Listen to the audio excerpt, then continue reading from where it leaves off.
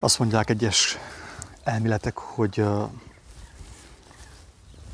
spirituális elméletek, hogy tapasztalni jöttünk a Földre. És minél többet tapasztal az ember, hát ugye annál tapasztaltabb. De vajon annál közelebb is van Istenhez? Ez a kérdés. Tehát nagyon sok ilyen vallásirányzat fogalmaz úgy, hogy leszülettünk a Földre, hogy tapasztaljunk. Tapasztalatokat gyűjtsünk, amiket átviszünk egy következő reinkarnációba, ugye? És azáltal növekszünk, közelebb fogunk kerülni Istenhez.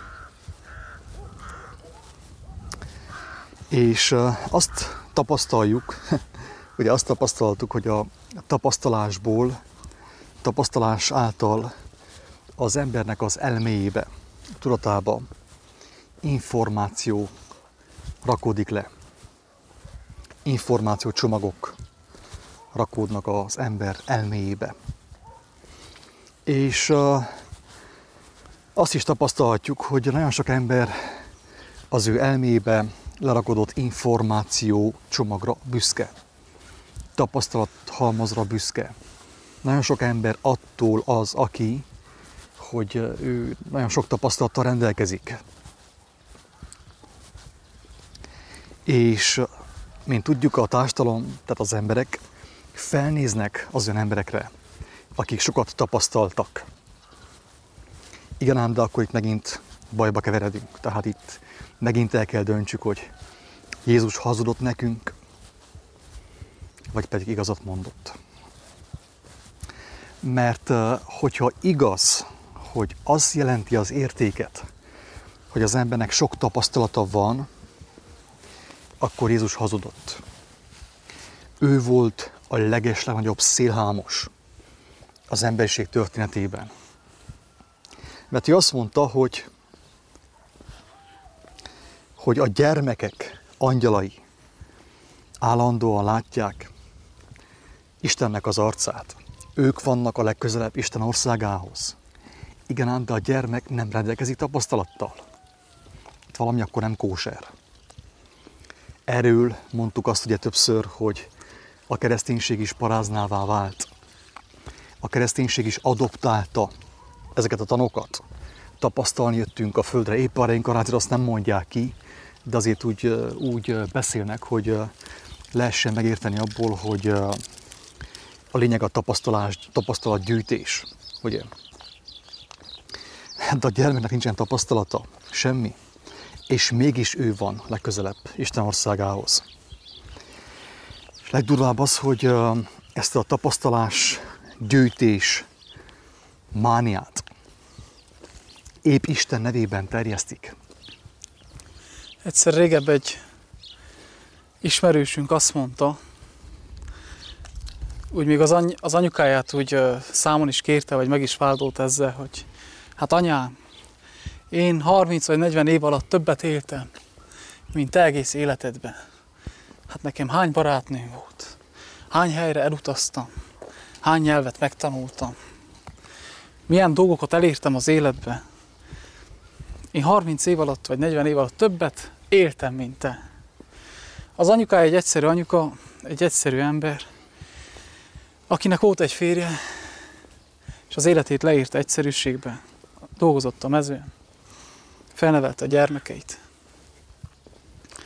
szerette a családját. Kérdés az, hogy kér többet. Ha a világ szemszögéből nézzük, akkor tényleg a fia élt többet, de hogyha Isten szemszögéből nézzük, az anyuka élt többet. És ha Isten szemszögéből nézzük, már pedig onnan fogjuk nézni, mert nincs onnan máshonnan nézzük, nincs értelme máshonnan nézzük. Az, amiről beszélgetünk most, azt úgy írja a Jelenések könyve, amit mi életnek nevezünk, hogy ti, akik nem ismertétek meg a sátán mélységeit annyira. Tehát mi, amit most életnek nevezünk, és habzsoljuk, és halmozunk, arra azt mondja Isten, hogy ti, akik ismeritek a sátán mélységeit, a sátán mélységeibe süllyedünk el, azt öltözzük magunkra, abba süllyedünk el, és azt nevezzük életnek. Igen. Miért fontos erről beszélni? Azért, mert fontos egyértelműen, tehát nem kétértelműen, hanem egyértelműen kijelenteni, mivel egy Isten van, egyértelműen fontos, hogy kijelentsük azt, hogy ez a tan, és bárhol, bármilyen vallási irányzat, ahol te ezt hallod, hogy tapasztalni jöttél a földre, hazugság. Ugye, Biblia nyelvezettel szólva sátán, megtévesztés. Ez olyan, mint hogyha most képzeld el, hogy a tökéletesség. Nekünk azt nehéz elképzelni. Hiába mondom, hogy képzeld el, mert nem fogod tudni. Én sem tudom elképzelni teljes mértékben. Isten nekem adott betekintést a mennyek országába, ad mindenkinek egyébként betekintést a mennyek országába. De most képzeld el, hogy hirtelen bekerülsz egy olyan állapotba, ami teljesen tökéletes, teljes harmónia van, teljes öröm van benne. És akkor azt mondja az Úristen, hogy na akkor menjél a földre tapasztalni. Viszont azt mondja a próféta, hogy a mennyek országa az olyan, amit az emberi szem nem látott, emberi fül nem hallott, emberi szív föl nem foghatott. Tehát nyugodtan mondhatjuk azt, hogy ez a covidos világunk, ahol mi úgymond tapasztalni jöttünk, az a mennyek országához képest szemétdomb. Szemétdomb. Hát maga a pokol. Maga a pokol, ugye, egy elbukott állapot. Félni kell, maszkot kell tenni, távolságtartás, bizalmatlanság, gyötrődés, fájdalom, nyakfájás, derékfájás, fejfájás, szívfájás. Tehát nyugodtan, bátran kimondhatjuk, hogy a tökéletességhez képest, noha azt nem ismerjük mi, nem láttuk a tökéletességet mi sem, csak betekintést nyertünk abba, Isten lelke által. Ahhoz képest a világ szemétdomb. És akkor most újból mondom ezt az információt, ugye, amit hirdetnek is, rengeteg pénzt csinálnak ebből. Rengeteg pénzt csinálnak ebből a tanból, hogy tapasztalni jöttünk a földre. Tehát nyugodtan kimondhatom azt, hogy akkor ugye a vallási teória szerint, az ezoterikus és New Age teória szerint, hogy tapasztalni jöttünk a földre, Isten megzavarodott, és letett minket a szemétdombra.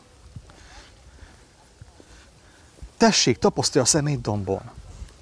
Sőt, lesz neked még ottan 666 reinkarnációt. Van ez jó? Én ezt nem gonoszsággal mondom, hanem csak, hogy érezzük, hogy tulajdonképpen mivel asszociálható az a hatalmas nagy tapasztalás. Ez a nagyon sok reinkarnáció, amiről beszélnek a New Age tanok. Tehát most el tudsz képzelni egy olyan Istent, aki téged letesz tapasztalni a szemétdombra.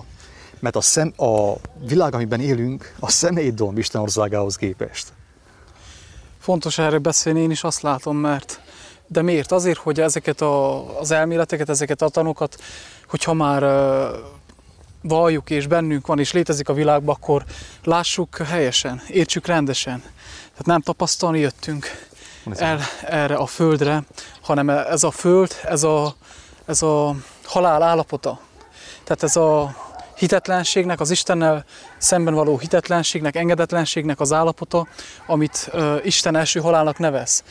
Tehát nem tapasztalni jöttünk, hanem elbuktunk, engedetlenek voltunk, hitetlenek voltunk a tökéletességgel szemben, és meghaltunk. Tehát ez a halál állapota. Tehát ezt így kell érteni, így kell tudni. Az, hogy Isten megadta azt a kegyelmet, hogy itt még ebben az állapotban is mondjam azt, hogy van szaporulat, bejön a tiszta gyermeki lélek a világba, hogy a szülőket szembesítse és megkívántassa velük az Isten országát. Ez egy dolog. Tehát ugye ez is Isten kegyelmének írható fel, hogy megengedi, hogy a gyermek által a felnőttek szembesüljenek azzal, hogy el vannak bukva, túlságosan merevek, be vannak skatujázva a gondolkodásuk, a szívük, meg minden. Viszont ugye a gyermeknek a tükrében, hogyha van bennük alázat, akkor ők megláthatják, hogy igen, el van bukva az emberiség. És nekik is szükséges az, tehát még Jézus szavai nélkül is az felnőtt rájöhetne arra, hogy neki újból gyermeké kell lennie ahhoz, hogy megmeneküljön. Hogy a gyermek milyen szabad, milyen gondtalan, és milyen nagy gazdagság az, hogy ő nem kell gondolkodjon, nem kell tervezzen, nem kell skatujázzon, nem kell okoskodjon, nem kell tudjon semmit, hanem egyszerűen csak benne van az életben, és játszik, és hálával fogadja azt, ami van. Ugye? És hogyha már tudjuk, hogy ez a tapasztalás, ez amit hirdet a New Age, hogy tapasztalni jöttünk, és hogyha már tudjuk, hogy ez az elbukott állapot, ez a halál állapota, akkor már is nem erénnyel nézek, és büszkeséggel, és dicsőséggel nézek arra, hogy én már mennyi mindent tapasztaltam, hanem innen már megérthetem azt, hogy amit én mostanig életnek tapasztaltam, hogy mennyi mindent én összeszedtem, az a halál maga. Mert Pál apostol miután találkozott Krisztussal, azt, amit a New Age tapasztalásnak és erénynek nevez, ő azt mondja, hogy mindent kárnak és szemétnek ítéltem, mert az az állapotom nekem torszülött állapotom volt. Tehát amit a New Age mond, hogy az jó erény, dicsőség, tapasztalás, azáltal te valaki vagy. Pál apostol szavaival éve, ő azt mondja, hogy engemet ez torszülötté tett. Igen. Én egy torszülött zombi, élő, halott ember voltam, és mindent kárnak, szemétnek megvetem, hogy megismerjem az életet. Tehát az egyedüli dolog, amit itten a Földön tehetünk, és ajánl nekünk is a Teremtünk, hogy megismerjük az életet magát. Akár egy ilyen nóta által például, ami itt megy a háttérben, hogy továbbra is ezt higgyük életnek, ugye, de nem hiába van az egyébként, hogy a legtöbb ilyen nótában is olyan sok a fájdalom. Fájdalomból énekel. Tehát, hogyha a Manelenek a hangját, az idegesnek a hangját hallgatod, akkor is érzed azt, hogy olyan fájdalomból énekel, tehát a fájdalmat megénekli. És milyen sok ember ugye dicsőíti a fájdalmat. Mindegy, ne térjünk el a témától. Itt arra szerettem volna felhívni a figyelmet, kedves hallgatók, hogyha az ember elhiszi azt, hogy tapasztalni jött a Földre, sosem fogja meglátni Isten országát. Egyszerűen nincs ahogy meglássa Isten országát, mert ő elhiszi, hogy ő itt a szemétdombon kell még nagyon sokáig tapasztaljon. Gyűjtögessen, halmozzon, és az arra alapozzon, és ahhoz ragaszkodjon. És azt kincsnek nevezze. Pontosan, mert ez egy akkora csapda, egy olyan ravasz csapda, hogy ott van a mennyek országa, annak ellenére, hogy elbuktunk is ez a halál állapota, mégis a mennyek országa körülvesz engemet, és szeretne úgymond engemet körülölelni, és belém költözni. De hogyha én ragaszkodok a halálhoz, a mocsokhoz, a szeméthez, akkor ő, Krisztus lelke, ezt nem tudja megtenni, nem tud belém költözni, hozzám férkőzni. Mert a mennyek országa, Krisztusnak a lelke, aki jelen van itten az elbukott halál állapotában is, ő nem erőszakos, ő nem rúgja be az ajtót, nem töri ránk az ajtót, nem erőszakol meg. És azt mondja, hogy aki ragaszkodik az életéhez, a régiekhez, a halálhoz, és nem szeretné elengedni, annak ellenére is, hogy az ember ízlelheti a gyümölcseit, mert hála Istennek megízlelhetjük ezeknek a tanoknak a gyümölcseit, ami a fájdalom, a betegség, a szenvedés, az elmúlás, a halál. És hogyha az ember tapasztalja a gyümölcseit, és annak ellenére is még ragaszkodik hozzá, azt mondja, hogy nem tudok neked új életet adni, nem tudlak tégedet megérinteni, mert te ragaszkodsz a halálhoz. És aki meg akarja tartani az életét, elveszíti azt. Tapasztalni jöttünk a Földre teológiához, ugye, szorosan hozzátapad a hamis változás, a változás illúziója. Tehát, hogy hidd azt, hogy fejlődtél. Ez itt van az, hogy valaki belekezd egy életvitelbe, egy bizonyos életvitelbe, és hát azt csinálja, mit tudom én, 5 évig, 10 évig. És egyszer csak azon kapja magát, hogy unalmassá vált az ő élete. Tehát olyan szürkévé, kiüresedetté vált az ő élete. Nincs értelme az ő életének. Ugye olyan sivárá vált az ő élete.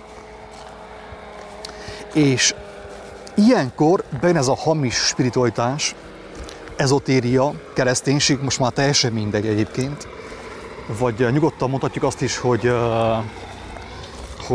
az életmód tanácsadás, a pozitív gondolkodás, azt mondja, hogy változzál, meg kell változni. És akkor az történik ilyenkor, hogy változtatsz valamit. Elválsz a feleségettől, elválsz a férjettől, elválsz a régi munkahelyettől. Új feleség, új férj, új munkahely, új hiába valóság. Érted már a lényeget? Hogy ez a hamis, sátáni spiritualitás azt teszi az emberekkel, hogy elhiteti velük, hogy változás, sőt, mi több fejlődés az, hogy kijön az egyik hiába valóságból, és belemegy a másikba. De egyszer csak nem lesz egy harmadik, negyedik lehetőség. Mert általában ugye Isten megengedte 50, 60, 80 éven keresztül, hogy az ember belemenjen az egyik hiába valóságból a másikba, egyik házasságból a másikba, egyik munkahelyről a másikba, egyik vallásból a másikba. De egyszer csak nem lesz egy még újabb, csak a temető. Hát igen, de milyen lélek milyen szépen kijelenti számunkra, hogy miért mondják ezeket az életmód tanácsadók? Hát azért, mert ők is ezt csinálják. És miért nem mondhatnak mást? Azért, mert lelepleződnének, hogy én is ezt csinálom. Nem mondhatom azt, hogy ne tedd ezt, és ez szenvedés, mert én is ezt csináltam. Pontosan. De viszont, hogyha ő megvallaná, hogy hé, én próbáltam, de nekem sem ment. És elmondanám neki is, hogy ne próbáld annyit, mert neked sem fog menni. Akkor már is a mennyek országa beléphetne az életembe. És erre mondja azt Jézus, hogy ti nem mentek be a mennyek országába, és akik bemennének, akik már szana széttörtek, és megízlelték a halál gyümölcsét, azokat se engeditek be. Ezért van az, hogy a vallási vezetőknek a nagy része, hangsúlyozom nagy része, nem azt mondom, hogy mindenki, nem a nagy része, nem fogja meglátni Isten országát. És akik megláthatnák, azokat sem engedik be a mennyek országába. Nekik hatalmas a befektetésük, hatalmas az investíció, rengeteg időt, nagyon sok könyv, tanulás, nagyon sok pénz benne van már, nagyon sok pénzt csináltak már ezekkel a hamis tanokkal. Persze ők nem tudják, hogy hamis, ők akkor tudják, hogy hamis, hogyha hallják a Krisztust. Valaki általunk, valaki által. Na akkor ők fellázadnak, tehát mint a megszállott elkezdenek lázadni, örjöngeni, mert az igazság jelenlétében az ördög kezd ugye próbál menekülni. Az agyukban lévő ördög, a szívükben lévő ördög próbál menekülni.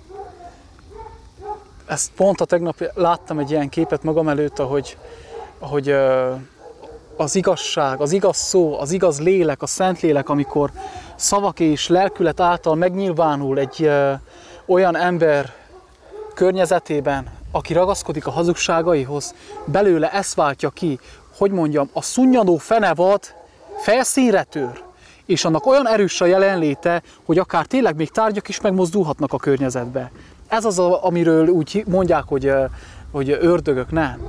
A bennem lévő isteni lélek, ami meg van fertőzve, és a méreggel etettem egy életen keresztül, ami fenevaddá változott, alakult át, az az isteni erő, az az isteni lélek, ami erővel rendelkezik, de viszont nem szent léleknek az erejével, hanem a sötétség erejével, a tisztátalan lélek erejével, a sötétség, a mérgezett lélek erejével, a zűrzavar, a káosznak az erejével, amikor megérzékeli a tiszta szentséget, és ő ragaszkodik a sötétséghez, belőle olyan erővel tör ki az a káosznak, a sötétségnek, a gonoszságnak a lelkülete, hogy akár tényleg még megmozdulhatnak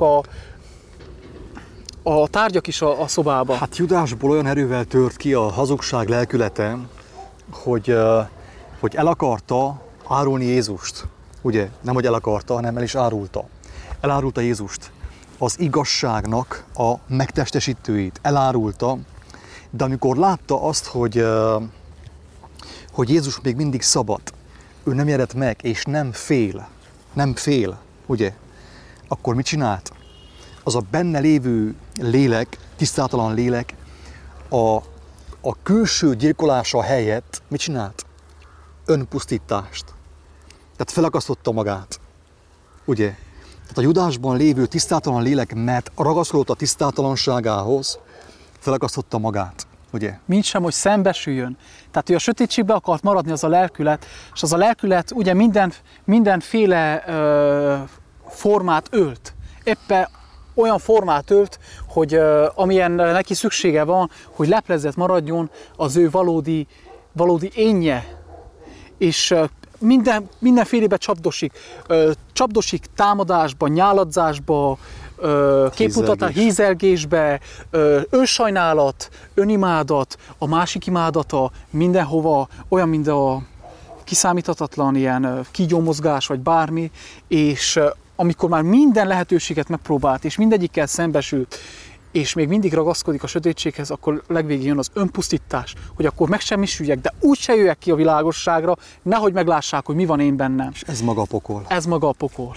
Az is pokol, ami előtte volt, de ez mondta a végső pokol. Ott még volt kegyelem? Igen, ott még volt kegyelem. Amíg az ember él, hiába vagy hazugságban vagy, hiába vagy önállításban, vagy önszédítésben, még kegyelemben vagy. Ami azt jelenti, hogy ha te ezt hallod, ezeket a szavakat, és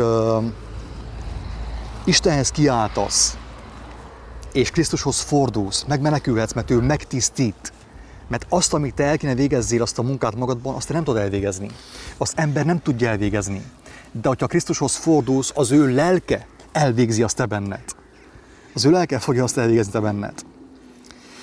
És akkor most itt benne egy másik fogalom is, az evolúció. És nyugodtan mondhatjuk azt, hogy evolúciós elmélet, mert ez elmélet. Tehát szó szerint ez egy elmélet, élet. Az embernek az agyában él. Mutálódik. Él és mutálódik, pontosan, él és mutálódik. Az evolúciós elmélet.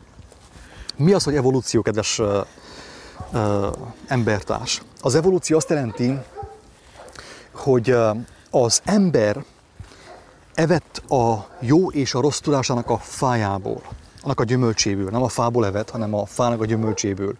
A jó és a rossz tudásának a fájának a gyümölcséből. Igen. És az, hogy evolúció azt jelenti, hogy ő folyamatosan, ugye, igen, nemmel. Pontosan a számítógép, igen, nem, ugye. Tehát a bináris számrendszer, vagy nem tudom, hogy hogyan hívják ezt. Hogy igen, nem. Tehát mindent megítélt az ember, mindent megítélt. Úgymond mindent elítélt, mindent megítélt. És ő akarta eldönteni azt, hogy mi a jó és mi a rossz. Mi a jó és mi a rossz. És erre a jóra meg a rosszra ő létrehozott végtelen sok variációt.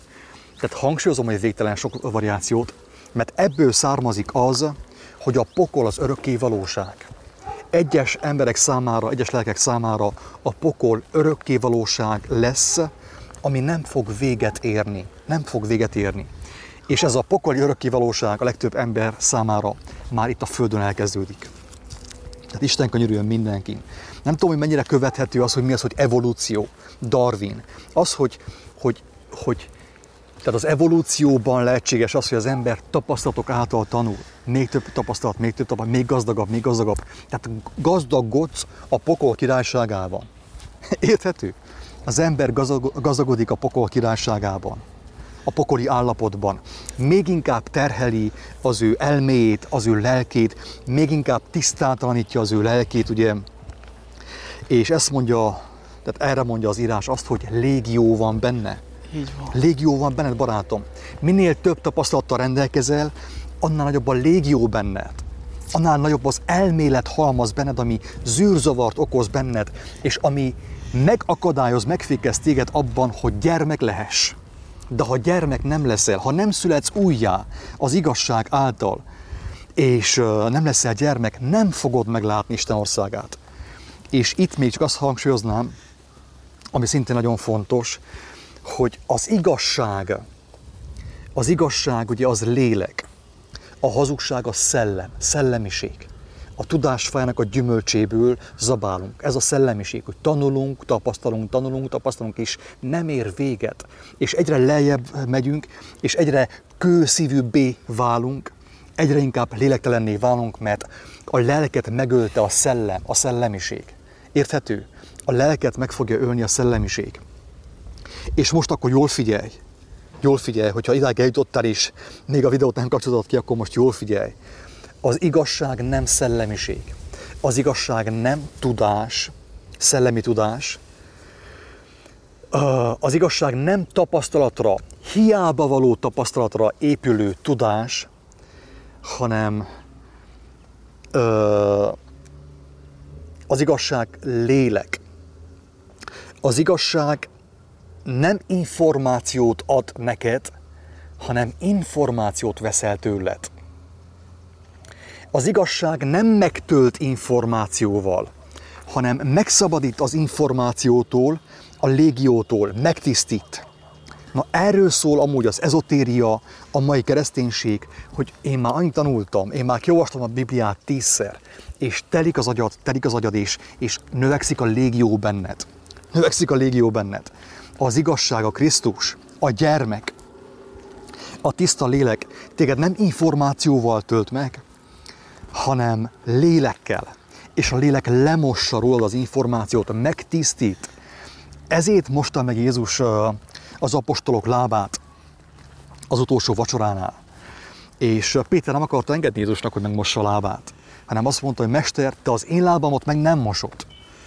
Azt mondja Jézus, Péter, hát hogyha nem moshatom meg a lábadat, akkor semmi közöm nincsen hozzád. És miért az utolsó vacsorán, ami a János evangéliumának pont a következő fejezetében van, a lábait mosta meg a tanítványainak? Azért, mert Jézus 3,5 éven keresztül mosta a tanítványokat, ahogy szokták mondani, tetőtől talpig, tökéletesen tisztában mosta őket. Azt mondta, ti tiszták vagytok a beszéd által, amiket mondottam, és ti befogadtatok.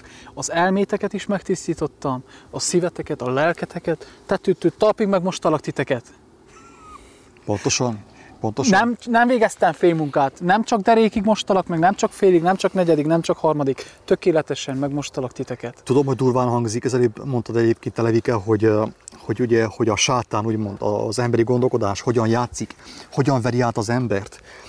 Az embernek szembesülni kéne valamivel, lélek által, és Istennek a lelke ott van, hogy szembesítse őt, azt mondja, hogy na olvasunk akkor Bibliát. Bármit. Ha nincsen pornó, jó a Biblia is. Jó a Biblia is. Olvassunk Bibliát, csak tereljük el a figyelmünket arról, amire a lélek rápróbál minket vezetni. Pontosan. Azt is mondhatta volna Péter akkor, nem csak az, hogy engemet bizony meg nem mosol, hanem azt is mondhatta volna, hogy de menjünk és vegyünk a szegényeknek kenyeret.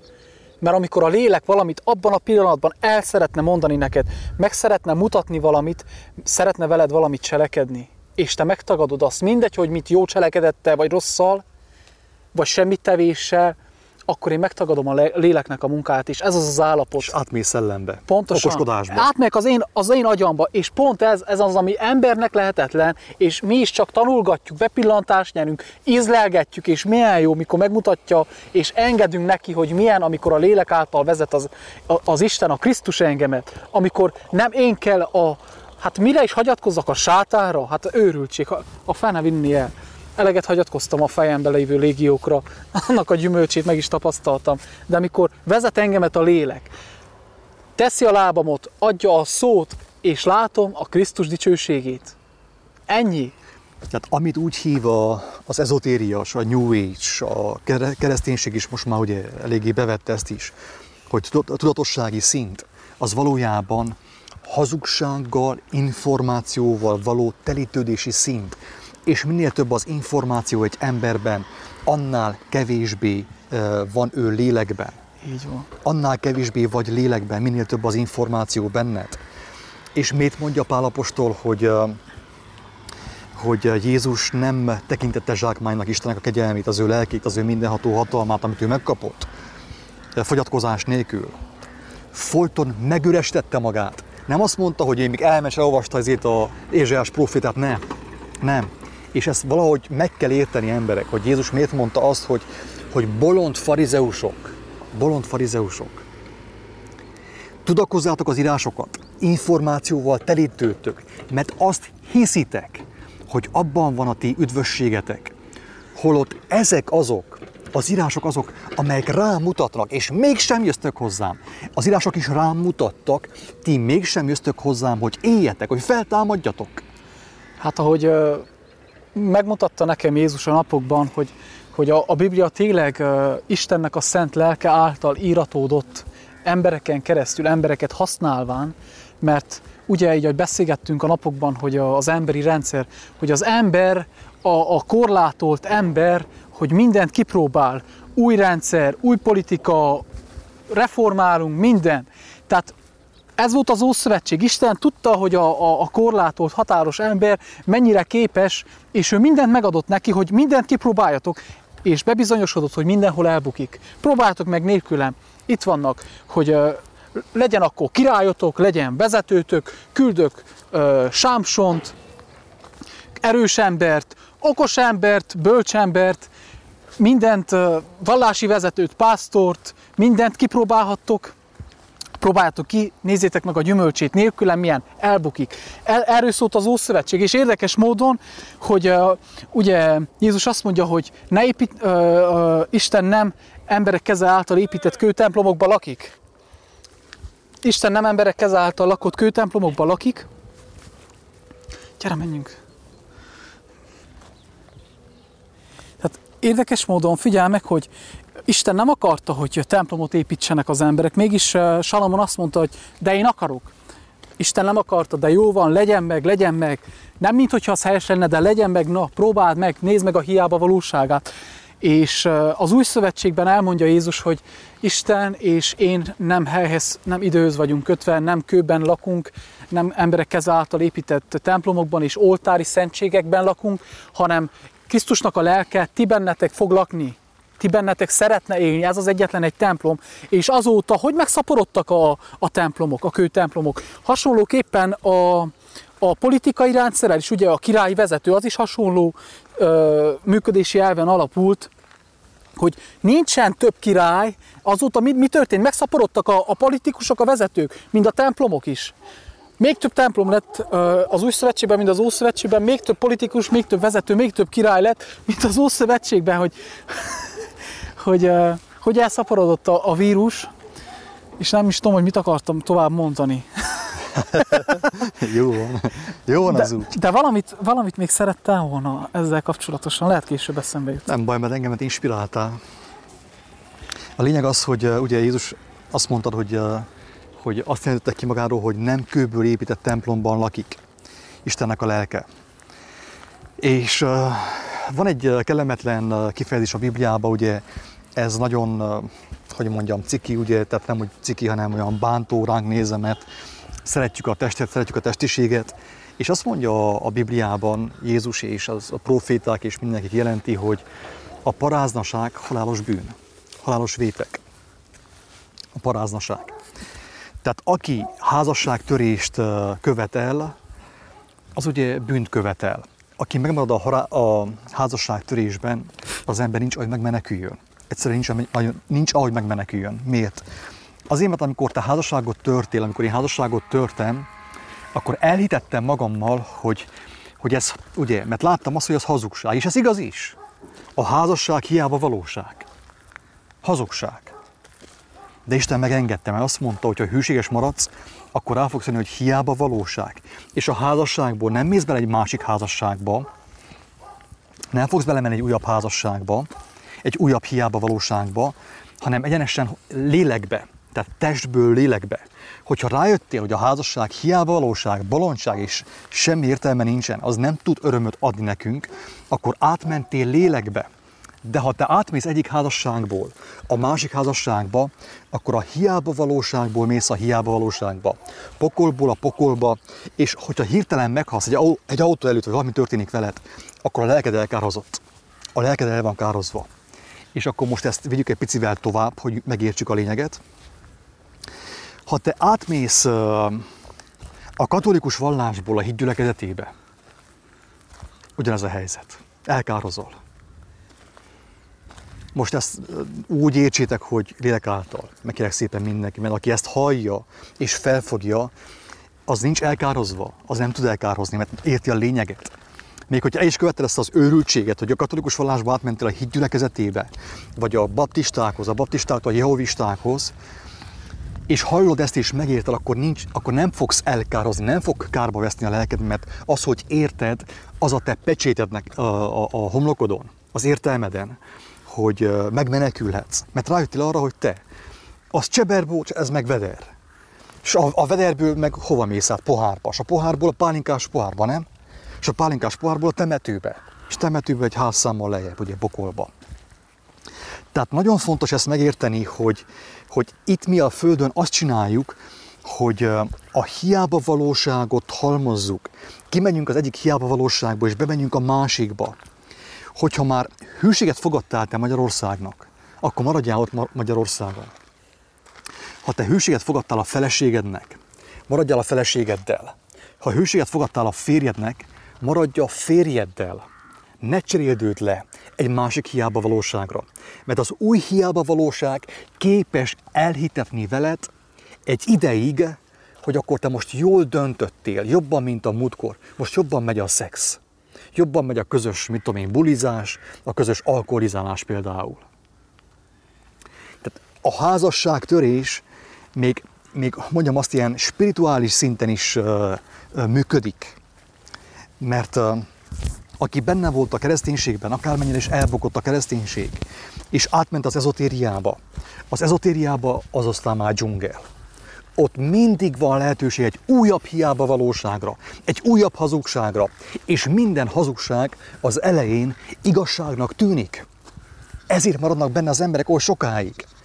Ezért van az, hogy az ember ugye átmegy a katolikus vallásból a hitgyülibe, a hitgyüliből a jogába, a jogából a buddhizmusba, a buddhizmusból a szufizmusba, a szufizmusból a, mit tudom én, bármilyen más izmusba, és ez addig csinálja az ember, amíg vagy felébred, hogy ő fölöslegesen futta a körököt, a hiába való köröket, vagy pedig egyszer csak elvétetik tőle a kegyelem, elvétetik tőle a fizikai élet. És hogyha valakitől az élet, a fizikai élet úgy vétetik el, hogy ő még mindig egy ilyen hiába valóságban van, amit ő igazságnak hisz, az egyenesen a pokolba találja magát. Ez nem vicc, kedves agatók, tudom, hogy kemény szavak, tudom, hogy nem akarunk mi ezzel szembesülni, hogy van pokol, van menny, nem egy újabb reinkarnáció van, hanem pokol és menny van. És hogyha valaki nem hagyja abba a hiába valóságot, mert a hiába valóságoknak a egymás után következő láncolata elhiteti az emberre, hogy ő változott, én fejlődtem, én már nem járok templomba, hanem elmegyek Németh Sándorhoz. Én már nem megyek Németh Sándorhoz, hanem hallgatom a kiáltószót. Figyelj, ügyelj, magunk ellen beszélek mostan. Mert mi is csak bizonságtevők vagyunk. Mi nem tudunk senkit sem megmenteni.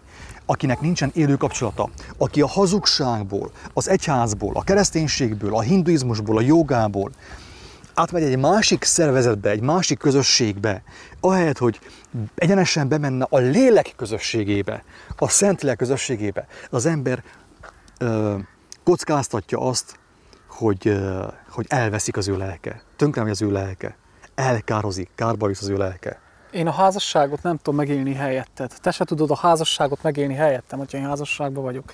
Azt az ember személyesen kell megélni. Pont erről szól a személyes kapcsolat Krisztussal, hogy én azt nem tudom megélni helyetted, te nem tudod megélni helyettem. Az mindenkinek személyes. Úgy, mint a házasság. Az intim, a személyre szabott, egyedi. És tényleg annyira leszűkült a kör, így, hogy beszélgetünk, számomra is, és engemet is valamelyest megvádol, hogy mi a keskeny út végül is akkor. Hát a keskeny út az a lélekben való járás, a lélekben való élés, ahogy Jézus is tette. Kereste az atyának az akaratát. Nem ő mondta meg, nem Jézus mondta meg, hogy mi legyen az igen, mi legyen a nem. Hogy legyen az igen, hogy legyen a nem. És nem váltogatta azt, nem változgatta, nem ment a feje után, hanem legyen meg a te akaratod mindenható, tökéletes atyán. Ez nekem sem megy, magam ellen is beszélgetek, nekem sem megy. De néha, amikor engedek, akkor áldom az Urat. Csak annyit tudok mondani, hogy lelkem áld az Urat. Látom az ő dicsőségét, hogy ő végzi el. Mit tudok én hozzátenni?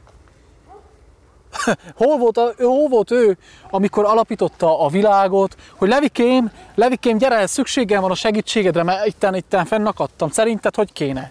Sehol se voltam. Nem voltam én se sehol, nem voltál te se sehol. Amit ő tervezett, amit megteremtett, tökéletes. Nem volt neki, nem fáradt el munka közben, hogy Levikém, kéne gyere egy hetet kalálkázni, mert itten a csillagok megteremtésénél itt gondok vannak. Nem, elfogyott az erőm, elfogyott az alapanyag. Sehol se voltam. Hála Istennek, hogy nem kell neki az én segítségem, nincs szüksége az én erőmre, hanem nekem van szükségem az ő segítségére, az ő erejére és az ő vezetésére. Hát ezt kívánom mindannyiunknak. Sokat gyára, minden nap megújulva, hogy hagyjuk, hogy ő töltsön meg. Lebus!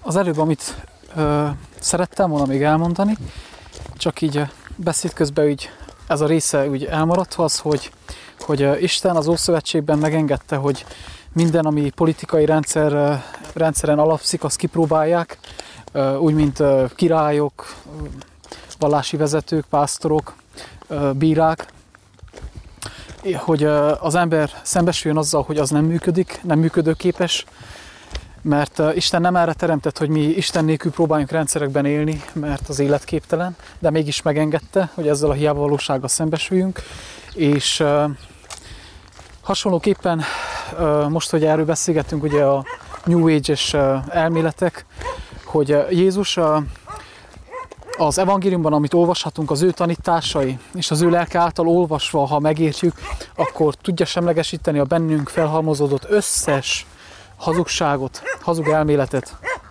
de csak akkor, hogy az ember kéri az ő segítségét, mert önmagában, hogyha az ember úgy akarja olvasni az evangéliumot is, mint a többi New Age-es információt, hogy zsákmányként akarja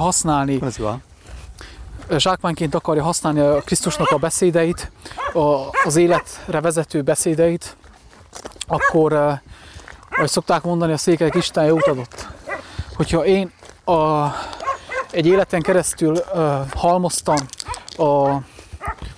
a hazugságokat, a halált bennem, és az evangéliumot is úgy akarom olvasni, mint zsákmányt, és én akarom eldönteni, hogy mi a helyes és mi nem, és nem Krisztus segítségével, hogy ő mossa meg az én lábamot, az én fejemet. Tehát Jézus az utolsó vacsorán nem azt mondta, hogy Péter és az összes tanítvány, mossátok meg magatoknak, mert eddig se ti mostátok meg magatoknak, mert nem is tudjátok, hanem hagyjátok, hogy én mossalak meg titeket az én beszédem, az én lelkem által, akkor, ami le van írva az új szövetségben, akkor az meg tud minket tisztítani a sátáni hazugságoktól, a megtévesztésektől. De ha nem én kérem, hogy ő mossa meg, akkor hogy tudjak én megmenekülni? Tehát elérkezek ahhoz a ponthoz tényleg, hogy megmeneküljön az én lelkem, elérkezek az egyetlen megoldáshoz, de még azt a megoldást sem én bízom rá, hogy úgy történjen, ahogy ő szeretné, hanem még, tehát ott vagyok, 100 sebből vérzek, bevisznek a kórházba, ott vagyok a műtőasztalon, és én akarom megmondani az orvosnak, hogy honnan kezdjen, mit kezdjen, hogy kezdjen engemet gyógyítani. Hát most, hogyha ez a példa jön, akkor az orvos lennék, megmondanám annak a betegnek, hogy megkérlek szépen, hallgassál el. Vagy menj haza. Haza. Én értek ehhez. Igen. Fűzném még hozzá ez a beszélgetéshez, hogy fontos észrevegyük azt, hogy az a fogalom, hogy paráznaság, házasságtörés, ez nem csak a házasságban van jelen, hanem mindenhol. Mindenhol. Tehát, hogyha az ember ugye megtöri a házasságot, megtöri a szövetséget, tehát Isten megengedte a hiába valóságot, és megengedett többet, és látjuk, hogy több hiába valóságot is megtapasztalhattunk. De azt mondta, hogy ügyelj, mert a kegyelem el fog vétetni. És hogyha én folyton leváltom az egyik hiába valóságot a másik hiába valósággal, én el fogok veszni, mert én mindig, de továbbra is ugyanabban a hamis illúzióban, hazugságban maradok, hogy jaj, most már akkor már megtaláltam az igazi utat, megtaláltam az igazi feleséget, az igazi férjet, az igazi munkahelyet, az igazi országot. Ez mind paráznaság, emberek. Katolikus vallásból át a másikba, hitgyülibe, Jehova tanúihoz. Romániából Magyarországra, Magyarországról Új-Zélandra. Keressük a boldogságot, ugye? És mindenhol azt tapasztaljuk, hogy előbb-utóbb ugye kibújik a szög a zsákból, és rájövünk arra, hogy kiköltöztünk Magyarországra, ugye mi székelyek. De ott sem volt jobb, ott sem volt kolbászból a kerítés. Ott is ugye szenvedés volt. És amit még mondani szeretnék az az, hogy megértsük, hogy mi a közös, mi a párhuzam abban a paráznaságban, amit az ember elkövet, úgymond az asszonnyal, vagy a férjével, ugye, házasságtörés, és abban a paráznaságban, amit az ember szellemileg követel. Hogy az egyik szellemiségből belemegy egy másik szellemiségbe. Hogy mi a közös ezekben? Az, hogy az összes a testben tart. Az összes. Vagy ha maradtál volna hűséges a feleségedhez, a férjedhez, akkor előbb-utóbb rájöttél volna arra, hogy nem testben kell reménykedni, hanem lélekben. Fontos megismerjük a léleknek az országát, és abban növekedni.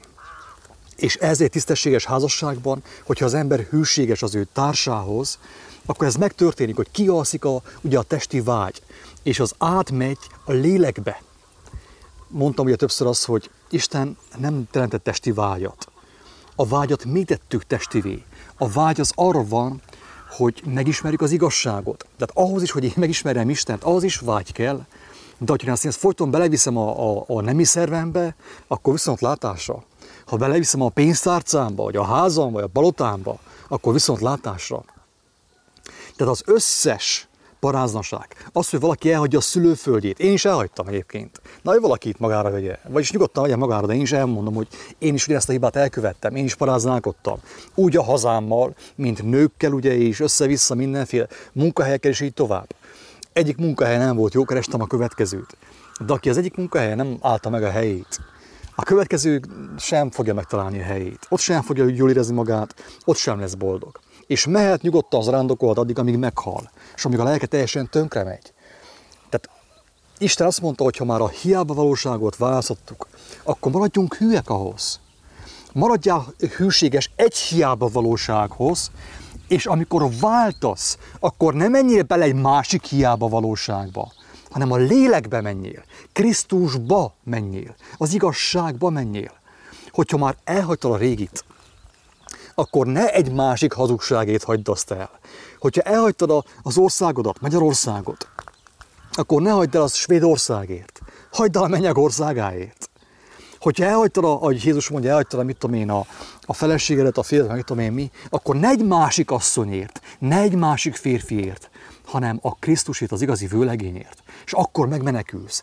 De így, hogy hazugságból mész a hazugságba, egyik asszonytól a másik asszonyig, egyik országból a másik országba, így a hiába valóságok sorozatával elhiteted magaddal, hogy te változtál, tapasztaltál, növekedtél szellemben, tudatosságban. Tisztultál. És közben csak halmoztad a légiót az agyadban, pontosan, a szívedben és a lelkedben, és nincs, aki téged megmentse.